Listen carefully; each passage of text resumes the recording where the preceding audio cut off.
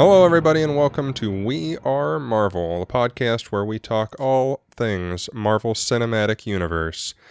I am one of your hosts. My name is Justin. My name is Jeremy. Welcome to our very first episode. Yeah, we really want to say thank you for joining us, giving us a try if this is your first episode. I know it's ours. Ours. Yeah. Yeah.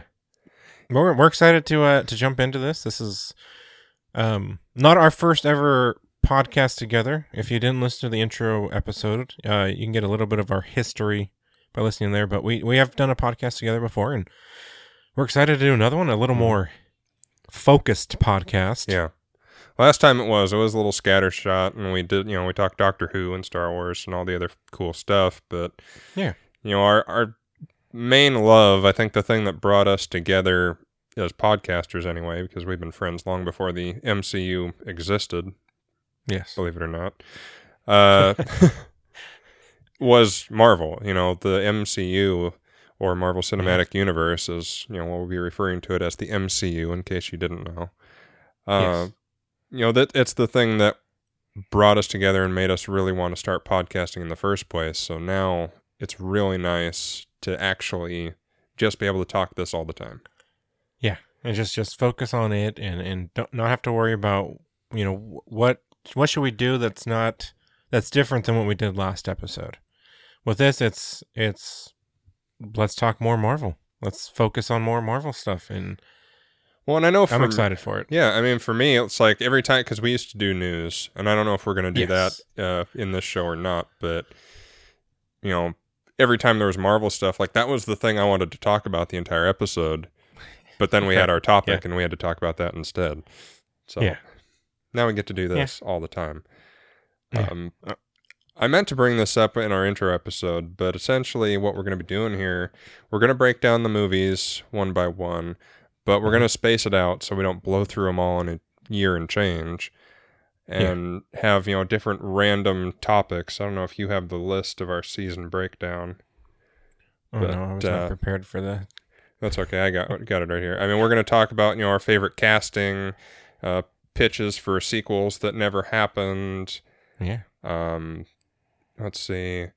We're going to talk about, like, if the heroes went bad, what might happen then. We're going to, rank and overview the different phases. I've got the first two phases, the box sets that they came out with. And so when we end each phase, the hope is we're going to crack into those and kind of delve into the goodies that were in there. Yeah. So we got a lot of stuff planned. We planned out like a year of episodes already. Yeah. So this first episode is focused on Iron Man, but we're, like Justin said, we're going to try and spread it out so it's not, every episode is a movie. It's a different topic, but it is still going to be Marvel Cinematic Universe focused. Right. So, yeah, if you're into the Marvel Cinematic Universe, this is the place to be. We're going to be talking all about it. Because we're both fairly learned. I've watched the movies like on a weekly basis. I just can't help myself.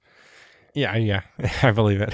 And as of recording this, we're literally hours away from the debut of the first entry into Phase 4, the first two episodes of WandaVision on Disney+.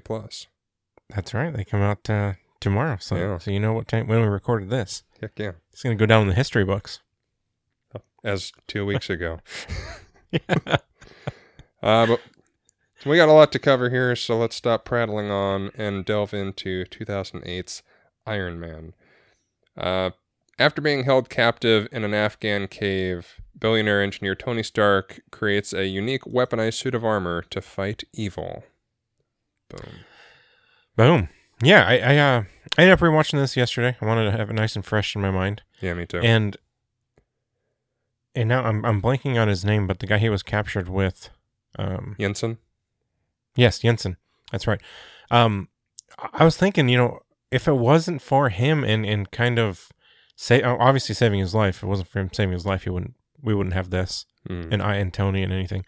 But I think if it wasn't for him, kind of the way he saved his life was with the big magnet. It's not an arc reactor at the time, but yeah, the big magnet in his chest, and that kind of clicking for Tony on how to upgrade it And then, and so on. And it keep clicking and building from there. Like, if it wasn't for Jensen, there'd be no Tony. There'd be no Iron Man. Mm-hmm. There'd be no Avengers.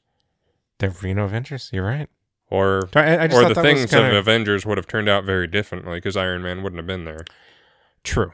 You're right. Because, as we'll get into later, and I'm sure everyone knows, but as we'll get into later, Thor and Loki still have their tiff. Yeah. Whether Iron Man's there or not. Yeah. I thought that was cool that Jensen was a big part of that. Yeah. This was directed by Jon Favreau, screenplay by Mark Fergus, Hawk Ostby, Art Markham, and Matt Holloway. Stars Robert Downey Jr., Terrence Howard, Jeff Bridges, Gwyneth Paltrow, Jon Favreau, Clark Gregg, and, very briefly, Paul Bettany. Yes. Now, I have a question for you, and I'm not sure if you know the answer, but when Paul Bettany was doing this voice as Jarvis, was he planned to be more than that in the cinematic universe? So everything that I've seen in like interviews with Joss Whedon is when he was talking about the first Avengers movie and his excitement for it, he was like, if you ever do a sequel, you should do Ultron, and then you can do Vision, and you can have Ultron put Jarvis into Vision because Paul Bettany is the best person to play Vision. He said it a little differently, but that's more or less what he said. Okay. I think that's kind of the answer then, yeah. So it wasn't planned that far in advance for him to be Vision. No, I mean, not by Iron Man 1, but I would say by the time we got into Avengers territory and Joss Whedon entering the picture, which was around Thor and Captain America 1. Okay. It was, at least an inkling in the back of everyone's mind. Yeah. Cool. This released April 14th, 2008. Sorry, wow. In Sydney, and May 2nd, 2008 in the U.S. The budget was $140 million, and the box office was $585.3 million. Nice. Which is, still good numbers, yeah. Oh, yeah. Well, and that's, I don't know if I go into this later on in my notes, but the thing that people don't realize, because now Marvel and Marvel Studios is just a household name. It's Disney. Yeah. It's, it's huge, like everything else Disney touches. But when this started, Marvel Studios was an independent film company. Right. They took out loans to make the first Iron Man and the Incredible Hulk, and if either of if those had failed, Marvel Studios would not be here now. Yeah. And Disney wouldn't have gotten interested, invested, and brought it up to where it is now. Yeah. It's pretty crazy to think that how big this ended up being, like how important really it was. Yeah. Kind of with hindsight, like this was huge. Yeah, and when they were planning this, because everyone knows Hulk and very few people know Iron Man. Oh yeah. At least back in 2008, he was a B C-lister that nobody except for comic book fans knew who he was. Right. And yeah. Even Robert Downey Jr. at the time was a risk. He's a huge star now, but back then he was still, making his comeback from his fall from grace. Yeah. So and even if you were to at the time look up Iron Man and you just see the old kind of comic book pictures, it's like that doesn't look like it's going to be a cool character. Well, yeah, I remember seeing it the first time I saw the trailer for this. Really, I wasn't too sure about it. Yeah, I was like, we watched all those comic book movies back in the day, but. It was like, really, Iron Man? This is where we're at in the barrel that we're digging in, that we're doing Iron Man? Okay. Right. And then I saw it, and then I literally saw this movie in theaters 8 times. Yeah, yeah. Like, did we go together? Or did we just... I went 8 times, so I saw it with a lot of people. I remember us, of course, talking about it, but I don't know if we actually ended up going together or not. I don't know. We'll just say we did. It sounds better in the show. Yeah, of course. We went to every single one together, and we still do and always will. Yes, perfect. Let's get into some history here. Yeah. In April 1990, Universal Studios bought the rights to develop Iron Man for the big screen, with Stuart Gordon to direct a low-budget film based on the property. By February 96, 20th Century Fox had acquired the rights from Universal. In January 1997, good old Nicolas Cage, who's rumored for every superhero that ever existed, expressed interest in portraying the character, while in September of 98, Tom Cruise expressed interest in producing as well as starring as Iron Man. And I remember reading an old Wizard magazine where the rumors were it was going to be Tom Cruise. Really? Yeah. That was the news before everything happened. I don't see it kind of being the same. But that's how it is. You think Iron Man, you think Robert Downey Jr. Yeah. That's the only person I can see playing him. Mm-hmm. So I don't. I mean, it could have worked, but I'm glad. Looking back now, exactly. Yeah. I don't think it would have been the same. Jeff Vintar and Iron Man co-creator Stan Lee co-wrote a story for Fox, which Vintar adapted into a screenplay, and included a new science fiction origin for the character and featured MODOK as the villain. Character we still have not seen. Yes. They are rumors that we may, though. Yeah. Right? Well, yeah, and they're doing that animated series on Hulu with Patton Oswalt. Oh, okay. Yeah. Well, they released a trailer, I think, at Comic-Con. They look pretty funny. All right. I like Patton. Yeah. He's a good guy. That October, Quentin Tarantino was approached to write and direct the film. I'm a huge fan of Quentin Tarantino. Me too. But I don't see it working. No. Like, there was a time where he was talking about doing Luke Cage, which I could totally see. Okay. Yeah. But Iron Man, not so much. Fox sold the rights to New Line Cinema the following December, reasoning that although the Vintar Lee script was strong, the studio had too many Marvel superheroes in development and, quote, we can't make them all. And they didn't. Yeah, well, Kevin Feige said, hold my beer. We'll make them all. I'll show you we can. We're not even there yet. By July 2000, the film was being written for New Line by Ted Elliott, Terry Rossio, and Tim McCandless. McCandless' script used the idea of a Nick Fury cameo to set up his own film. In June 2001, New Line entered talks with Joss Whedon, a fan of the character, to direct, and in December 2002, McCandless had turned in a completed script. New Line took a unique approach to writing the film script, hiring David Hayter, David Goyer, who writes everything, Mark Protozovich, to sit in a room and simply talk on camera about Iron Man for a few days. After this, we're not getting paid to do it, and we're doing that. I know. We'll do this all day long. If you want to pay us, that'd be wonderful. Yeah. Sponsors, hit us up. That's right. After this, Hayter was hired in 2004 to write a script. He reworked scripts that had been written by Vintar and Alfred Goff and Miles Millar, which had included the villain the Mandarin and Pepper Potts as a love interest.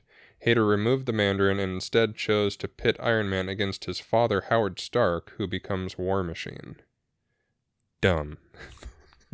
Yeah. I was gonna go with interesting idea, but yeah, you're right. I don't remember if Howard is dead in the comics, or I'm sure he is by now, but I don't remember if he was around in the original books or not. Okay.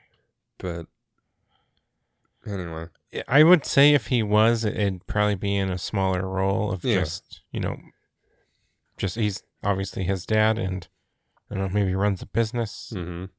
But as an evil war machine, yeah, I doubt it. Yeah.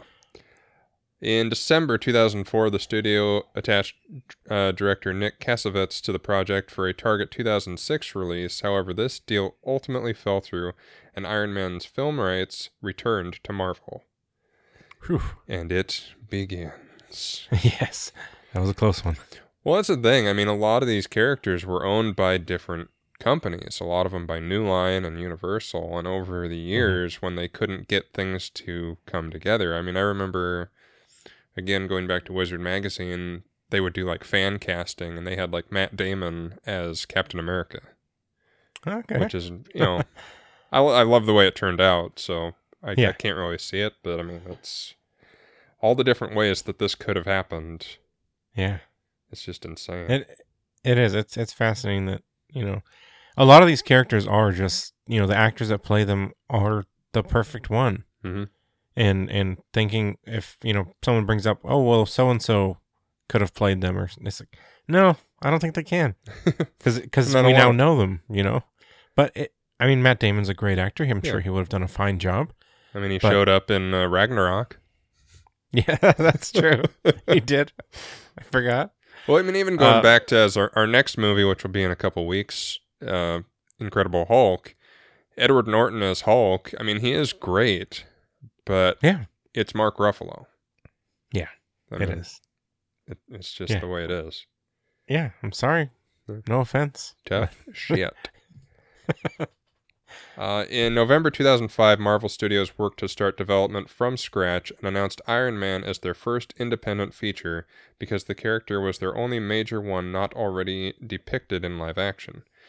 According to associate producer Jeremy Latcham, quote, "We went after about 30 writers and they all passed, saying they were uninterested in the project due to both the relative obscurity of the character and the fact that it was solely a Marvel production." That's fair.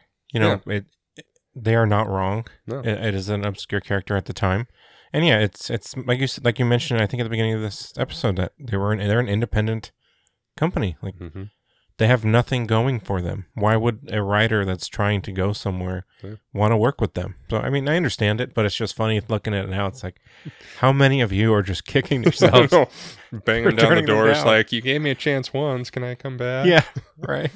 I am curious how many they might have reached back out to and said, you want to write now? I'm like, yes, please. You can put me in a pit with a bunch of other writers. We'll hammer stuff out. It's good. Just get my name on there, please. Right, yeah.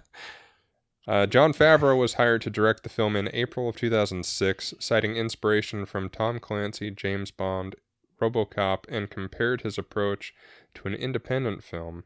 Favreau wanted to make Iron Man a story of an adult man literally reinventing himself after discovering the world is far more complex than he originally believed.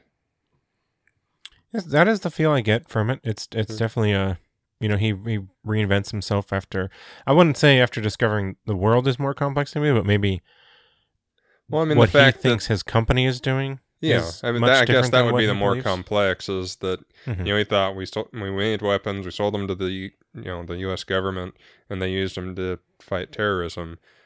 Turns out we saw them to the terrorists too. Yeah.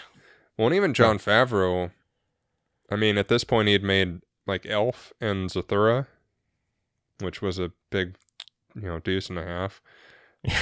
Yeah, Elf is great, and is a yes. modern classic now. And of course, he's gone on to Mandalorian, Jungle Book, and he's a Disney man now. But this is insane. He changed the Vietnam origin of the character to Afghanistan, as he did not want to do a period piece. Art Markram and Matt Holloway were hired to write the script, while Mark Fergus and Hawk Osby wrote another version, with Favreau compiling both teams' scripts and John August then polishing the combined version.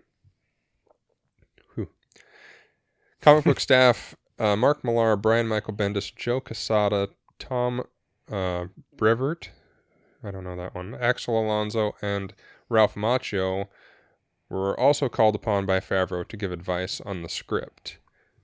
Now, is this the same Ralph Macchio? That's Ralph Macchio? I don't know. I don't know. I don't know if he ever did comics. I don't think so. Yeah, okay. This must be a coincidence kind of funny. thing. That would, yeah. Have him do more karate. I think there's just not enough karate in Iron Man. Yeah. They go around table and good ideas. Get to Ralph. Now, is there any way we can put in some karate? Get a high kick in there. A real nice, good high kick. I think that would really help sell this. Well, and this team helped guide the MCU for several years, to the point where they were almost becoming a hindrance, and Kevin Feige booted them all out because they were, screwing up the works and trying to do too many things different than, the master planner, Kevin Feige. Right. I obviously it's worked out for the best, it seems like. It's tough to say, oh, well, you could have done better. I mean, could they? I don't think so. You could have added another $500 million to that $2.5 billion. Just saying. Right, yeah. Favreau faced opposition from Marvel in casting Downey, but would not take no for an answer, saying, quote, "It was my job as a director to show that it was the best choice creatively. Everybody knew he was talented, and certainly by studying the Iron Man role and developing the script, I realized that the characters seemed to line up with Robert in all the good and bad ways." Yeah. He is Iron Man. Even before he was Iron Man, he was Iron Man.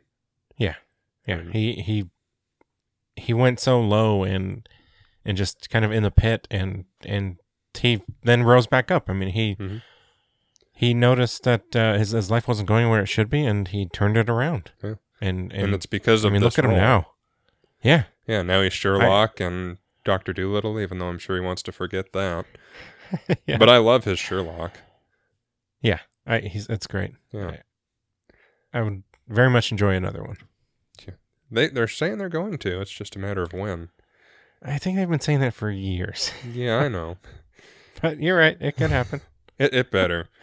Production was based on the former Hughes Company soundstage in Playa Vista, Los Angeles, California. The filmmakers acknowledged the coincidence that they would film Iron Man creating the Flying Mark III, where the Hughes H-4 Hercules was built. And, I mean, he's such a... I've lost his frickin' name. The character of Tony Stark is so much like Howard Hughes. I mean, it's essentially who he's based off of. Okay. So it makes sense. Yeah. Like saying that, it makes perfect sense. That it's kind of super extravagant flyboy, I guess, if you will. Yeah.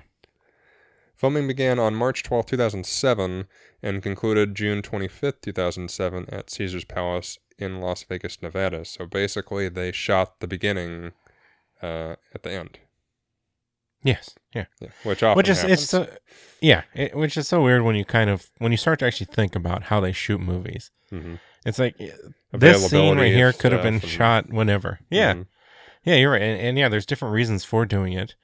But it's just it's fascinating kind of seeing that behind the scenes almost stuff where they might have it might look like they have a different chemistry because they filmed that later on. Yeah. But it's at the beginning of the movie, and it's fascinating. Up to a lot of different people to make sure it seems seamless. Yes. Yeah. And it works. Yeah. The Nick Fury cameo was filmed with a skeleton crew in order to keep it a secret, but rumors appeared on the internet only days later. Marvel Studios president Kevin Feige subsequently had the scene removed from all preview prints in order to maintain the surprise and keep fans guessing. An alternate version of the Nick Fury post-credits scene was filmed, in which he specifically said, quote, "as if gamma accidents, radioactive bugs, and assorted mutants weren't enough." Referencing funny. Hulk, Spider-Man, and the X-Men. But this was cut due to legal problems with Sony and Fox, who at the time had full ownership of the characters until the reacquisition much later in 3 years ago. Yeah. Another thing where it's funny, it's like, well, I mean, do we still have that? Can we throw it in now? Because now it works. Yeah. I don't see Sony suing over that now. I mean, there is a radioactive bug pretty much in the Marvel Cinematic Universe. Yeah. Not solely, but yeah. No, but good enough. Yeah. It's crazy to think of how things have changed. I know, yeah. And now looking back at this, and I can't wait for us to do an episode on all the things that could happen soon, because even just the stuff they've announced is just every time I think I've seen all that they can show me, they show me something else. Is like, I had no idea you'd do that, and I love it. Thank you. Thank you so much for this. This will hold me over. Well, when they did the Investor Day meeting back in December, I was like, okay, yeah, I'm excited for it. Of course, anything Marvel, sure, great. But I was like, what are they going to... They just had announced 5 different shows for Disney Plus and all the different things. Like, what are they going to give me that I don't already know that's coming that I care about, especially with the COVID of it all? And then they drop Armor Wars and Ironheart and Fantastic Four done by John Watts. And it's just like, you Crafty sons of bitches. I'm so excited for John Watts' Fantastic Four, I can barely contain myself. Okay. Like, this is I don't know if you can see on my thing, but this is my background right now. Nice, yeah. Which is a retro Fantastic Four done by John Cho. Nice. I like that. Yeah, yeah, you're always changing those backgrounds. I like that you do that. I keep it topical. My lock screen is a John Cho Green Lantern. Of course. But that's not relevant here.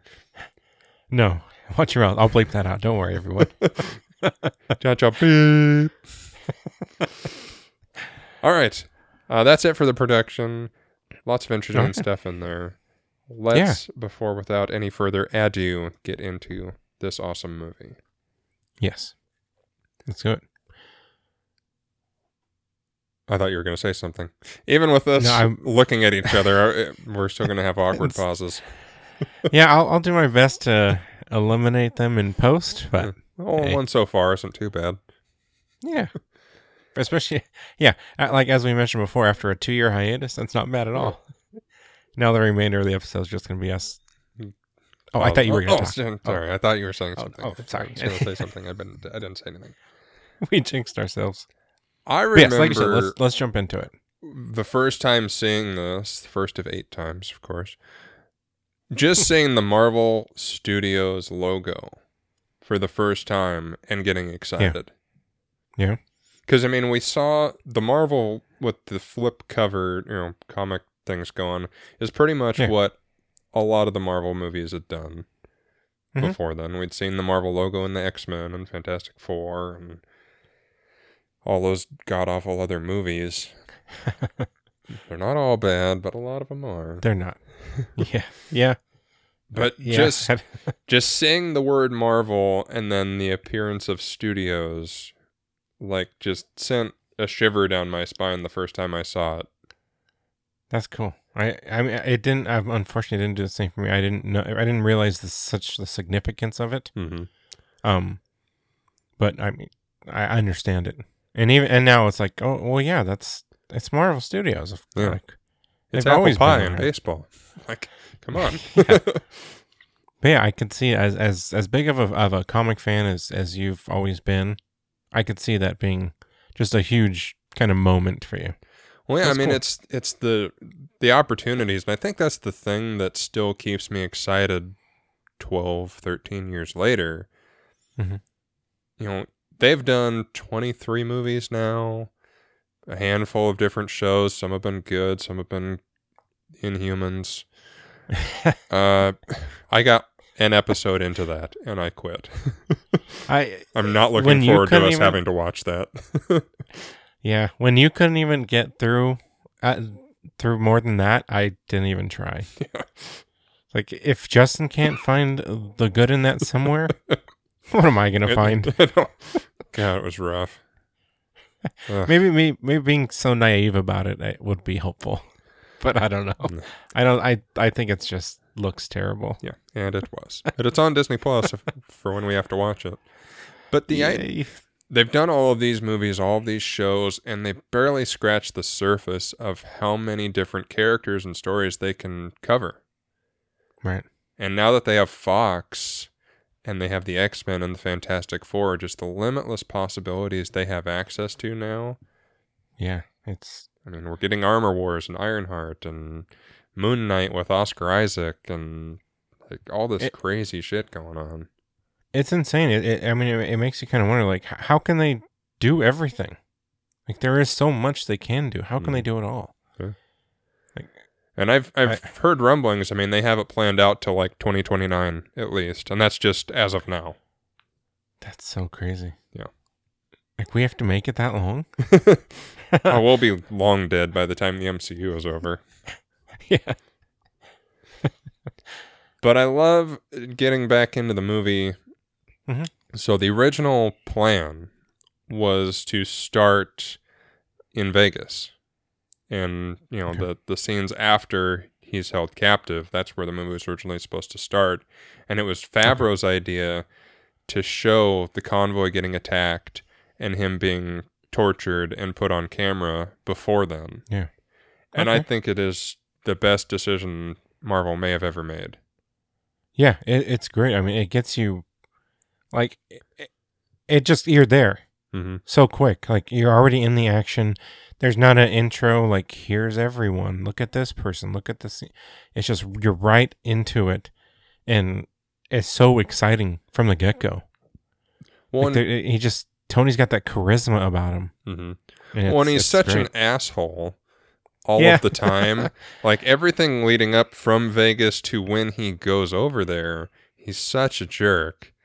And he's, smoozing Christine Everhart and, Pepper, boots her ass out as soon as she wakes up and all this stuff. He's just such a jerk that Favreau, if I remember right, was kind of afraid that people would disconnect with him by the time he was attacked, right, and would stop caring. They'd almost think, good, yeah, he deserves it, right.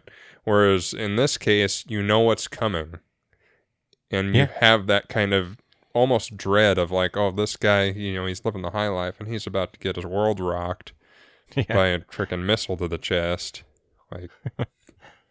His own. Yeah. With his name on it, literally. Yes, literally. This one has his name on it. It's such a great scene. We're going to try our best not to go shot for shot, scene for scene in these movies, because otherwise we'd be here for hours. And it defeats the purpose of, doing this, because for me, it's like I want to rouse people's excitement for these movies to get them to go watch them. Yeah, and absolutely. A mistake that, I've made in the past on other shows is talking so much about each individual scene. There's really not much point. So we're going to skip around quite a bit and only cover specific things. And Jeremy, if you have something that you want to chime in, feel free to, cut me off and whatever. Okay. But the next thing I have is him escaping the cave. Yeah. And the process of that. Yeah, like I mentioned it early on that, with him working, Jensen is pretty much the reason we have Tony still around. He's a great surgeon. Do we ever find out why he's captured or where he's captured or anything like that? I would assume it was he lived in the area and the terrorists, kind of absconded his town like they did when Tony showed up with the Mark III and that other group of people. Yeah. And they probably either knew he was some sort of smart man, scientist, doctor, surgeon kind of thing. Yeah. And probably kept him around for that reason. Yeah. And they once they got Tony and they needed a surgeon, he's right there. So that's probably what happened there. Yeah. So we're kind of answering my question as we go. I like that. Very good. I'm glad you can help yourself out. It really makes my job easier. Well, I think you helped a little bit. You kind of got the ball rolling. Yeah. And I'm glad he didn't agree right away. Also, Tony was no, I'm not going to do it, and so they had to convince him to do it. But then even after that, even after that, he still didn't. He figured out a quick way to do it because he's so smart. And they kind of touch on that during the movie, that how brilliant he is. But I like that the way that they made it look like he was working on what they wanted, but he's really just getting finding his way out. Yeah. And that's like, there's never a point in time, I didn't really think about it till now, but there's never a point in time where he's actually legitimately working on the missile. No. Like at all. The first thing he does is fix the thing in his chest so he's not attached to a car battery the whole time. Yeah. And he, develops the arc reactor and that reminds me, I wanted to back it up while I was watching it, but was the battery a Die Hard battery? I don't know. I think it was, and that's fitting. It's like, it's Die Hard. Hard to die. Yeah, so, obviously. Well done. I'm sure it was. If not, if you're going to pick a battery, don't go back and look. And if you do, don't tell us. Yeah. We've made our minds up. Yes, it is a Die Hard battery because he died hard. Yes. He's the title character. He died hard. That's how I met your mother, Joe. But like going back to when I first saw the trailer, I remember seeing the Mark 1 in the footage and going, "This looks so corny and dumb." Right. Like I knew a little bit about Iron Man and the evolution of the suits, but I wasn't, nearly as familiar as I am now. Mm-hmm. But I remember seeing that and going, God, that looks so clunky and dumb. And what are they doing making this movie? This isn't Spider-Man. What are they thinking? And watching it last night, I was like, this is the coolest scene of the movie. One of the coolest scenes. Okay. Yeah. Why the change? What changed? I think because it's still big and clunky. Yeah, but I think seeing it in action, seeing it in context, being immediately submerged into this world, and just I bought into it immediately. That opening scene with him getting attacked just immediately sold me. And when the Iron Man, I'm not going to be able to do the clanking noise with my mouth, but when that hit, I was just like, okay, you win. Like, I get it. Right. I was wrong. I admit it. Let's move forward. And by that time, I was like, he is just kicking ass. And it's such a cool scene. I was thinking about it last night. Like, it's almost horror-esque, to tie it into Pod and Gore, when before they first reveal the suit. Yeah. It's dark and he's attacking the guys, but you don't see him, and they're flying across the room and dying. And then you get that reveal, and it's almost like a Frankenstein's monster kind of reveal of this monster suit. Yeah, a little bit, yeah. Because they don't show him right away. Yeah, he hits one guy and then another, and yeah, it's kind of slowly revealed. Mm-hmm. And then you get that shows you the power first. And you get the cool wrap around. I'm gonna do a lot of sound effects, I think, in this show. It brought me back to it. I felt like I was watching the movie again. I was looking around. Iron Man? Turn that down. But it's just awesome. I mean, and it provides enough protection for him to get out. They're shooting at him. One guy even gets lucky enough to shoot one of the levered things on his knee, and it drops him. Yeah, I'm not positive. I'm actually trying to look it up right now. But isn't the mask kind of a throwback to the original comic kind of look? Oh yeah, or am I definitely okay? The original comic look is a lot more sleek. I mean, they didn't do that detailed artwork back in the 60s. Right. But, the full silver, sleek, very toned down. I mean, and that's the suit he's wearing in the first issue of Avengers. I think by then it's painted gold, but that's the suit that he's wearing even by the time we get in the comics to Avengers. Right. So I like that little nod too. Mm-hmm. So very cool. But yeah, you're right. It was just big and clunky and just kind of pieced together. And it's one of the cool things about a lot of these Marvel movies is seeing the evolution of the suits. Like when we do Cap, I can't wait to do Cap. If you've never listened to me talk for more than 10 seconds, I'll tell you right now, my favorite character is Captain America. I've got a tattoo. Maybe I'll show you guys someday. It's on my arm. Don't worry. Nothing gross. I was gonna say, just the way you worded that whole sentence. I know. That's why I threw that in there. I heard it as I said it. It was wrong. But yeah, Captain America is my boy. Like, I love his movies. I love Chris Evans. It's all good times. I'm going to gush so much when I cover that movie. I just can't even handle it right now. I'm ready for it. We'll get there, though. But Iron Man for now. Yeah. But one thing I did want to say was it's another cool thing, and this kind of goes back to what Jon Favreau said was he's kind of rebuilding himself, which that's what he did with the suit. He took his old weapons and rockets and all that kind of stuff, and like a phoenix, kind of rebuilt from those ashes this Iron Man, and wait for him to get out, so that he can then go home and change the way he's been and the way his company's been. Yeah, I mean, even the arc reactor that he makes for himself, the palladium, is from the warheads. They dismantled the warheads to get the palladium out of them. so that he could create the arc reactor to keep himself alive. Yeah, so cool. Yeah, I like it. It's just such a well done movie for it being the first one.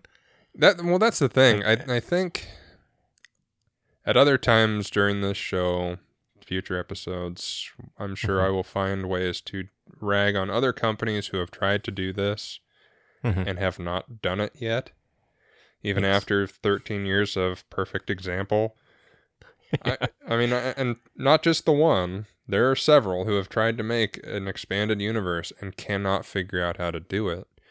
Yeah. And this actually leads really well into our next topic. But the groundwork is just so perfectly laid there.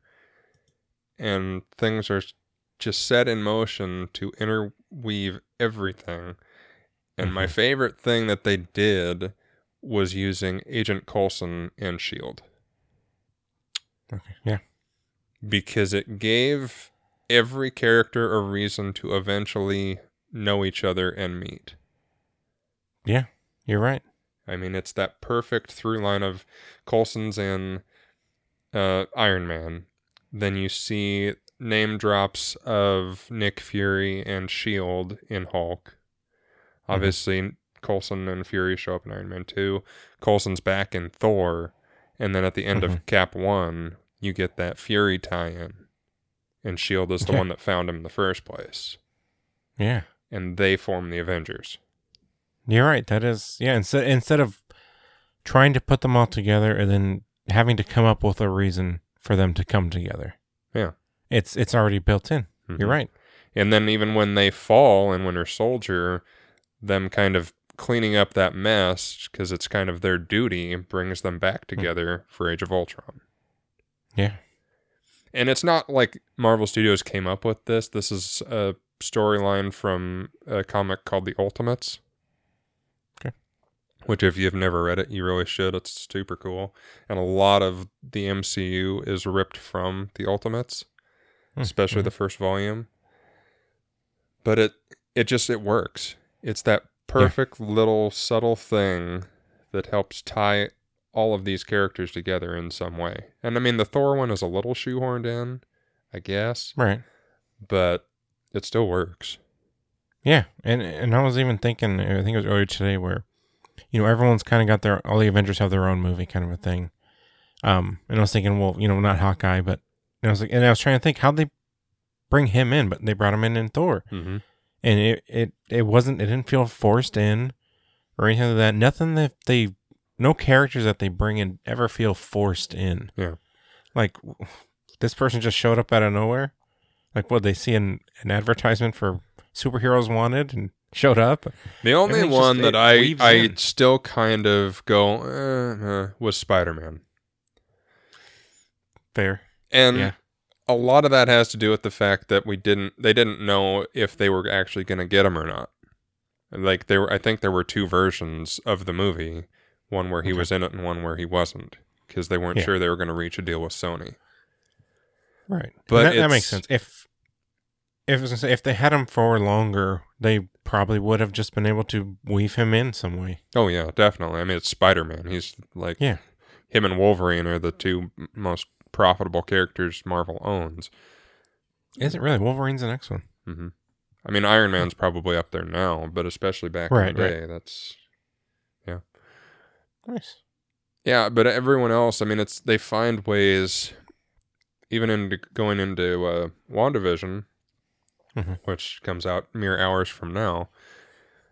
Monica Rambeau's going to be in it. Spoilers. Oh. If you don't know that, I don't know how you don't know that, but I didn't know that because whenever a trailer or anything comes up, I keep scrolling. And I'm gonna watch it. All right. You spoilers for Jeremy. Yeah, no, it's okay. I don't feel like that's gonna be a huge spoiler. But I mean, okay. I mean, you know who's in Hawkeye, right? Mm-hmm. Bringing in Kate Bishop. They're going to find a way to just seamlessly say this person is in this universe now. Right. Yeah. And then they'll be in their own movies. And if we don't get an announcement of a Young Avengers movie in the next 5 years, I'll be shocked. Okay. I'm going to write that down. I would say I would even bargain the way they're pumping out stuff. I would say within the next 2 years we'll get an announcement that we'll get a Young Avengers something. Okay. I hope we do. I mean, I that would be very cool, and it's not like they're struggling to get a younger generation into these movies, but that would just be so much more powerful. Yeah. Well, it's just the logical next step, and it's the way to keep it going. And I mean, they're doing Ironheart, they're doing Ms. Marvel, Kate Bishop, Monica Rambeau. I mean, they're already peppering in characters, and there's even more rumors for what could be coming in WandaVision. That, like, I would be amazed if it's not coming. All right. Well, we'll keep you updated for sure. Oh, yeah. Sam developing the Mark II and 3 is my next thing. Yes. I love seeing him test out all of the different... I couldn't come up with the right word then. I can't think of it now. But all the different functions. Like testing out the boot to make sure it opened and closed correctly. Yeah. The repulsors that sent him flying across the room. Yeah. I guess hand cannons. I know they're more like stabilizers is what his original intention was, but that was pretty cool.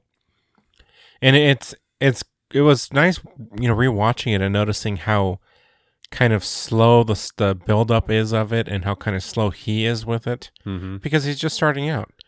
And it's cool now seeing how quick he is, and it's just so automatic because he's been doing it for so long. Yeah. Now he has a nano suit, and it just taps a button, and it grows around him.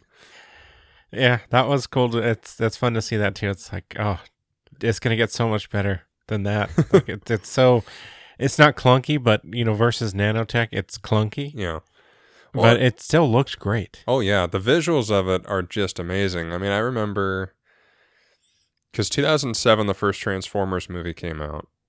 And love or hate that franchise, and I'm somewhere in the middle. That first movie visually is pretty spectacular. All the little parts and things that are moving to make Optimus go, and seeing that kind of thing used for Iron Man, and all the rivets and the things coming together is just amazing. It is. It's so cool. And just all the technology he's able to fit into such a sleeker, smoother look is very cool. Yeah. And this is the only time I think in the production of these movies where he actually wears a full-on suit. All the other movies he wears like the chest and helmet, and it's motion capture. Yeah. I think even by Iron Man 2 it was a lot of motion capture, and he just wore the bare essentials. Okay. And the idea to kind of show his inside the helmet. Yeah, the HUD. I think that was heads up display. It's just that's such a good idea, because it's not just from outside and you see him and you hear his voice. It's you see him inside of the suit and him talking and reacting and doing this and that. It was a great idea to include that. Well, yeah, it's one of those things that is always kind of troubling with characters, especially when they have a full face mask. Like, even the old Spider-Man movies, for me, there was, like, the Tobey Maguire era, there was always this disconnect for me when he puts on the suit, that it's like, it doesn't feel like it's the same person. Right, yeah. Because you can't connect, because you just have this blank slate and these sunglass eyes. Yeah. Yeah, like you said, the HUD was just a brilliant way to show his reactions. His face is so expressive, and how excited he gets or how angry he gets at whatever. Yeah. It's perfect. And scared and everything, and you can then see, how worried he is that he is in trouble, and not just have to kind of assume it and not see it in his face. And I think that was just such a great idea. Well, it's one of the things that got me so excited when they did Spider-Man and his eyes moved. Oh, yeah. It's something, that expression. It's a subtle thing that they did in the comics that they've never done in the movies. And you get that just little bit of expression in the eyes, and it just sells you that much more that it's Peter Parker under that mask. It's Tony under Yeah. that helmet. Right. Yeah. But the attack on Gulmira is the coolest freaking scene in Iron Man. Maybe one of the It coolest is. scenes in the MCU. Really? Okay, I don't know if it's that big. It's so cool. It's very cool, but there's a lot of cool scenes. Well, I know, okay? but I mean, as far as like again, at the time we'd never seen anything like it before, Oh, for sure. Yeah. and we didn't know what all an Iron Man was or what all he could do. And that first 5 seconds after he lands and he sizes up everybody and targets them with his computer and sends out the individual bullets to shoot them all. Yeah. Oh, it's so It's fucking very cool. Yeah, just like like it's so simple for him and it's so smooth. Hmm. Like it's almost like it's Tony, being smooth, but he's kind of the good guy now. Yeah. He's not just out for himself. But yeah, it is. It's very cool. Even the landing's really cool. Hmm. It is the superhero landing. Yeah. I mean, But it was still cool. Yeah. Well, I mean, like he was the one who made it cool. I mean, Yeah. and popularized it to the point where everybody did it. Yeah. I mean, Spider-Man And now had kinda- one, kind of, but I think he's the only one who really ever did the superhero landing. And kind of looking at it now, it's like you don't need to land like that in your suit, but it looks cool. Yeah. It looks much cooler than just plump on Yeah. 2 feet. And even him getting shot out of the sky and getting back up and just shooting that little rocket and just the damage it does, it's like, man, he is so powerful. Yeah. It's so cool. And it's something that I think is a little less impactful in the sequels is just how well equipped that suit is and just how much it can take a beating. I mean, you kind of take it for granted now, all the things that he goes through. But like in that scene, he gets thumped. And that suit, I mean, it has bullet holes by the end of it, but he's fine. Yeah. Yeah, it's cool. And it almost looks video gamey, but it's sleek and cool. So it also has that real. I love that scene so much. It's a great scene. Wow. All right, I'll jump in here, and the next note that we have here is Obadiah Stane in the Ironmonger fight. And you said here that there's a deleted scene of Obadiah saying goodbye before the fall. Yeah. That's cool. It's something I've never known that. Yeah, it's something worth watching, and if you have the discs, watch it because. Okay. And it's my really only complaint about the Iron Man movies, and I think there's one in Iron Man 2 as well, is that the villains die so unceremoniously, and especially in the first Iron Man with Jeff Bridges, the way they edit it, it makes it look like the arc reactor explodes, he's electrocuted, and that kills him and makes him fall and cause the explosion. But that's not what happened. Mm-hmm. Tell me more. He's shocked and collapses and has this... I haven't watched it in several years, so I'm not even going to try and quote it, but he has this sort of last-minute explanation of why he was doing what he was doing and his kind of thought process behind everything. Oh, okay. And then the thing that he was landed on after he collapsed gave way. Yeah. And that's so it's the fall and explosion that killed him. It wasn't the initial explosion with all the electricity. I mean, that sounds cooler and better. Why, it is better. Is there a okay, It sorry. is. No, it is. I mean, it gives you that last minute give a shit about his character. Otherwise, it just feels so hollow and kind of like he went crazy for no reason. Do they explain for any reason why that scene was taken out? Was it a I think time it was thing? just time. Okay. And I don't think I've listened to the commentary on it, but I would imagine it was just time, and they didn't feel it necessary, but I think it was. It is definitely something that was missing. Yeah. It sounds good. Like, you're right. It is nice when, I know this is because you're a huge fan of villains, but it is nice when you hear the villain side of the thing, and I know this was more of a Tony, kind of arc for him to become a good guy again. Yeah. So it doesn't matter why the bad guy was a bad guy, just as long as Tony's the good guy. Yeah, and But we were it is nice to definitely hear. we were definitely still in that era of superhero movies. I mean, we were a year past Spider-Man 3, Yeah. where it wasn't as deep and interesting as it is now. I mean, by this time, The Dark Knight technically hadn't come out yet. Okay. Because this was May of 2008, and Dark Knight was 2 months later in July. Okay. So, I mean, this is still kind of that old world philosophy of comic book movies where they're just fun.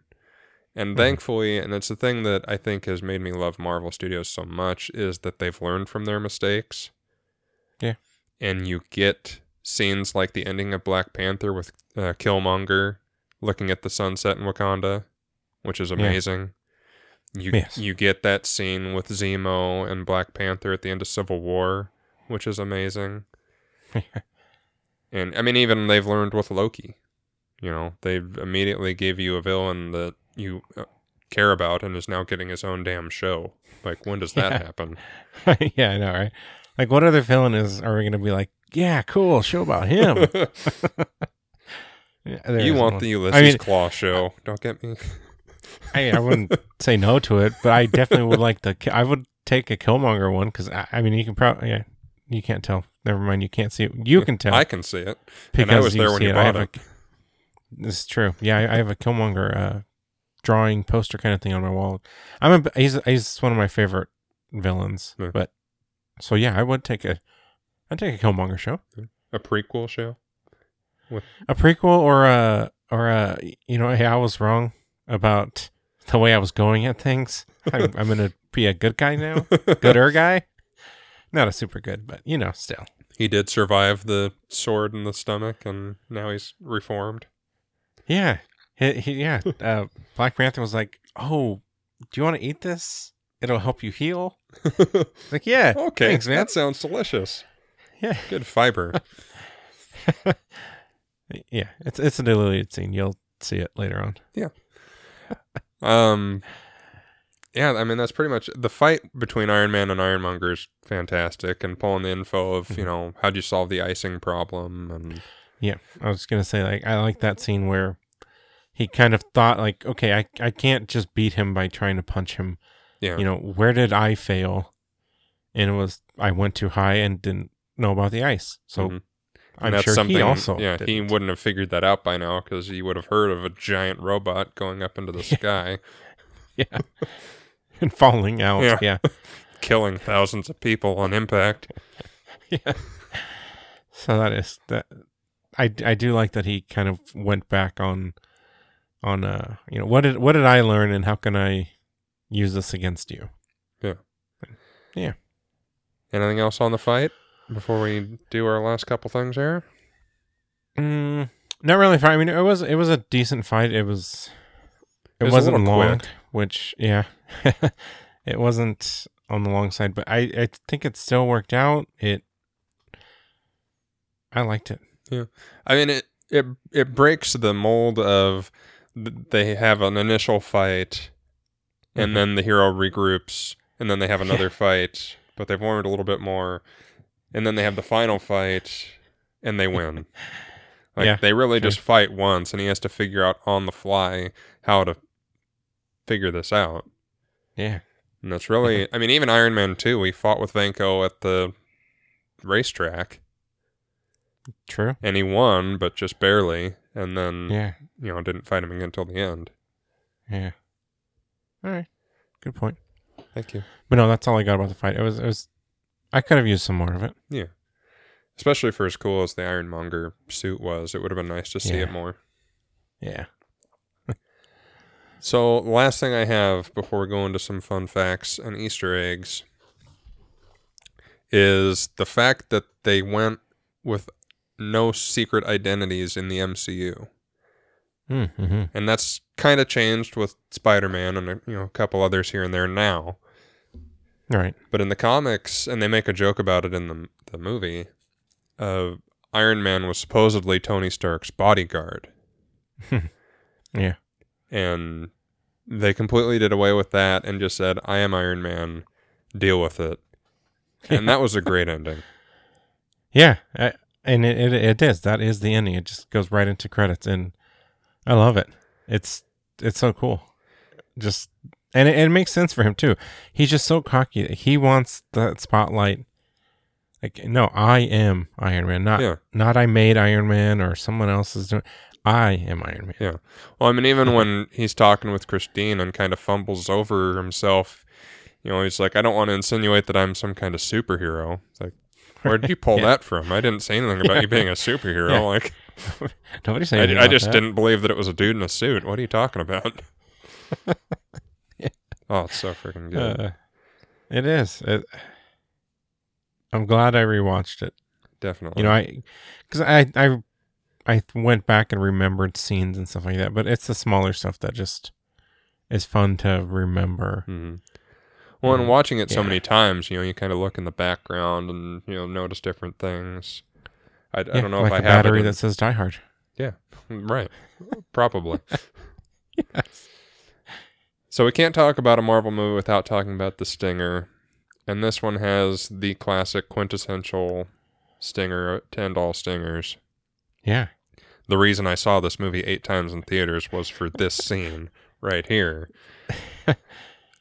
And what's funny is I had read Ultimates before watching the movie, and so I knew about the whole S.H.I.E.L.D. creating the Avengers thing, but I didn't really put together Strategic Homeland Intervention Enforcement and Logistics Division being S.H.I.E.L.D. Right. And the idea of Sam Jackson having a cameo in the movie, which I had read online. Okay. I didn't, for some dumb reason, put all of those pieces together until Coulson said, just call us S.H.I.E.L.D. And then it clicked for you. And then it clicked, and I went, oh my God, I cannot wait to see what happens at the end of this movie. Yeah, because even I when I was watching it again, and I heard him saying it, and I'm like, each letter spells S.H.I.E.L.D., and it's like, well, how could they not have thought of that already? Why would they keep going with the long name? And it's because they wanted to slowly bring it in for people like you. Mm-hmm. Who are too dumb, but smart enough to get it at the end. Yeah. So that when he finally says it, you're like, S.H.I.E.L.D. That's what it is the whole time. Mm-hmm. And just Samuel Jackson coming out and, you think you're the only superhero in the world. I'm here to talk to you about the Avenger Initiative. And my brain exploded. Yeah. Like, we're getting more of this. Yeah. And they're all connected and coming together. It's what we always hoped and dreamed of watching these movies growing up. I mean, you and I grew up in the Keaton, Kilmer, Batman era. Mm-hmm. And they'd make references to Superman and stuff, and you'd go, oh man, wouldn't it be cool if one day they got together? But it never happened. Right. This was the first promise of there are more of these characters in other movies, and they're all going to come together. Yeah. Oh, that's so freaking I was just thinking when you said it, that's the reason I went back and watched it 8 times. It's like, that would have been online already, and you could have just rewatched it 8 times and saved so much money. Yeah, okay. I watched it online too. Fair enough. But it is so cool, and that was the beginning of these stingers that they're what every movie, well, not every now, but for just about every movie, you knew there was something.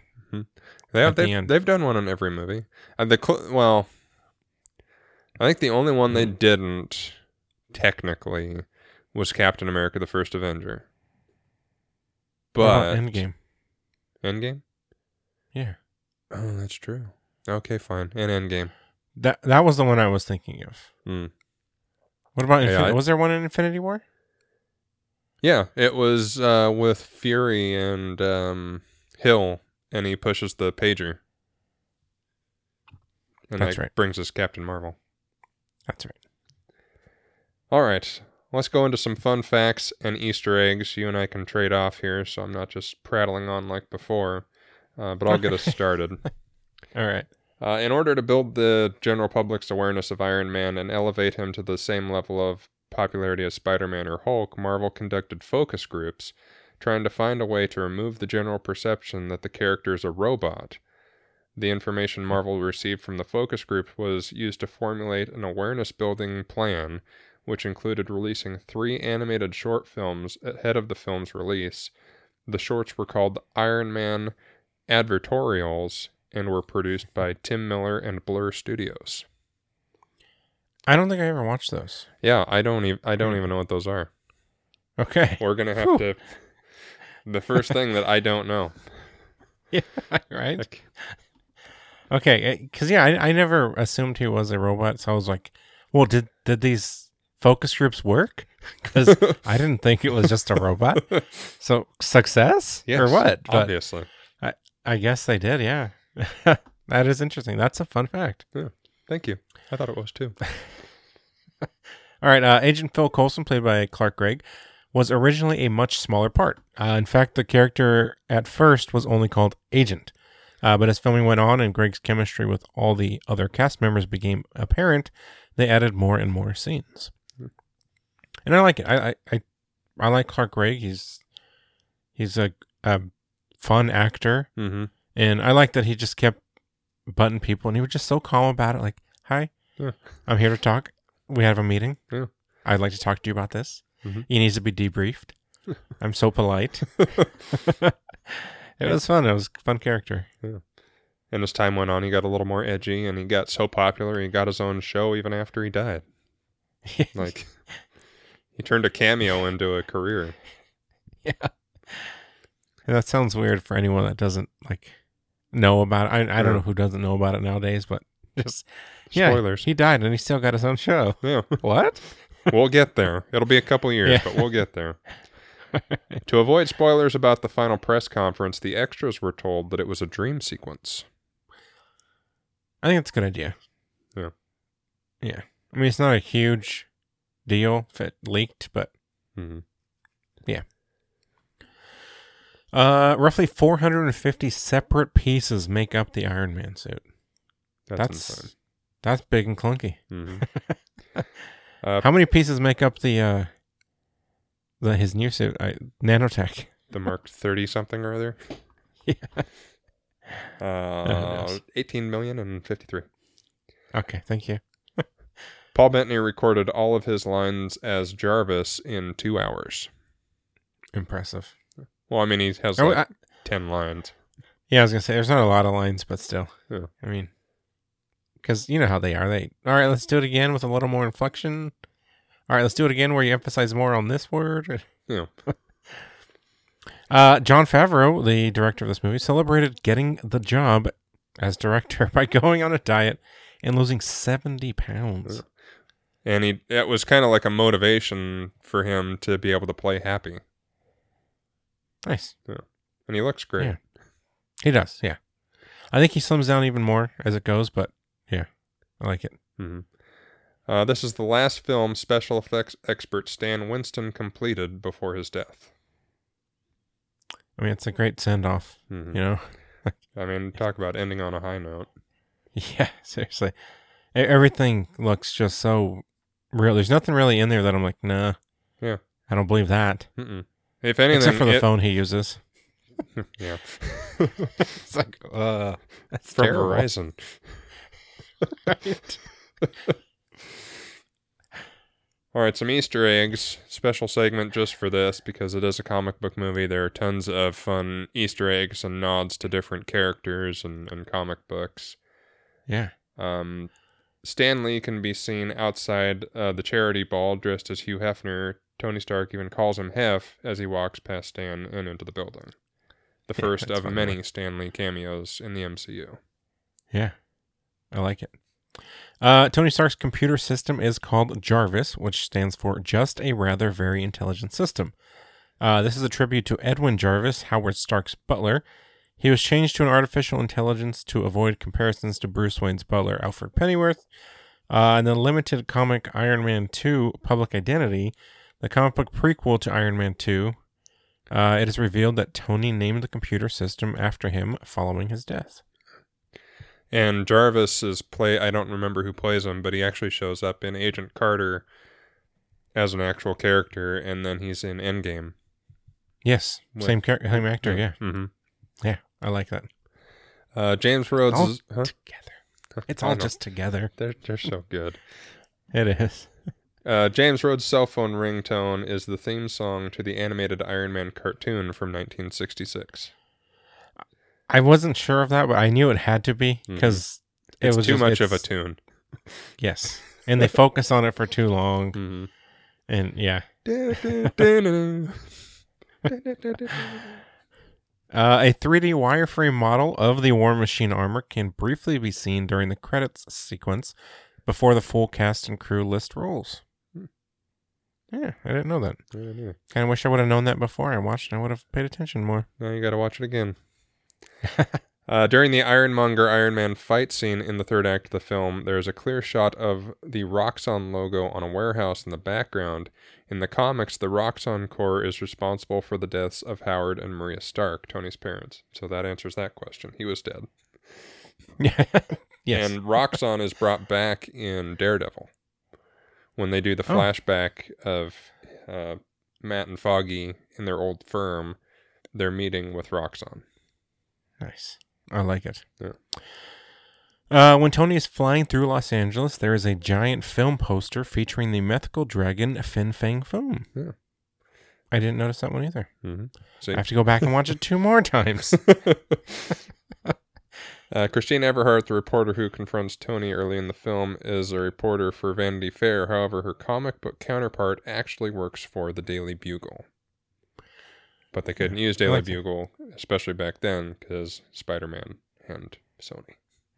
Yeah, fair enough. Bastards. All right, last one we got here.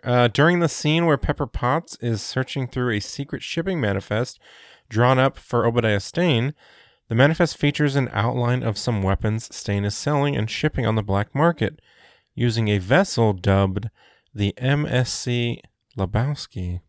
And that's awesome. That is cool. I like that little nod to the dude, and I kind of it just right now made me think that when he comes in and kind of catches Pepper, he's drinking, I don't know, some sort of bourbon scotch kind of thing. I wish he would have made himself a White Russian. Would have been great. That would have been just stirred it with his finger and everything. Just look at the camera, a little wink, and maybe that's too much, but I would have loved it. That would have been great. All right, that is it for our coverage of the first Iron Man movie. We hope you enjoyed it as much as we did. Absolutely. For first episode, I'd say it was fairly glitch-free. Yeah. Jumped right back in, and it's like we never stopped. I never did stop, so it's like you never stopped. Yeah. I was just doing this by myself as I was going, just so I could, be ready for this day. No, but I am glad that we're doing this again. I'm very excited to keep going, and we do thank you guys for listening. Do you want to tell all the kids at home what the next episode will be? Do you remember what your next episode's going to be? I talked about it the other day. Yeah, I think it's I think it's coming to me now. I was drawing a big blank at first. I'll tell you what. We are going to rank our favorite Phase 1 trailers. Yes, that's the word. So we thought about doing all of the trailers, but we thought that'd be too many. They've made a lot of movies.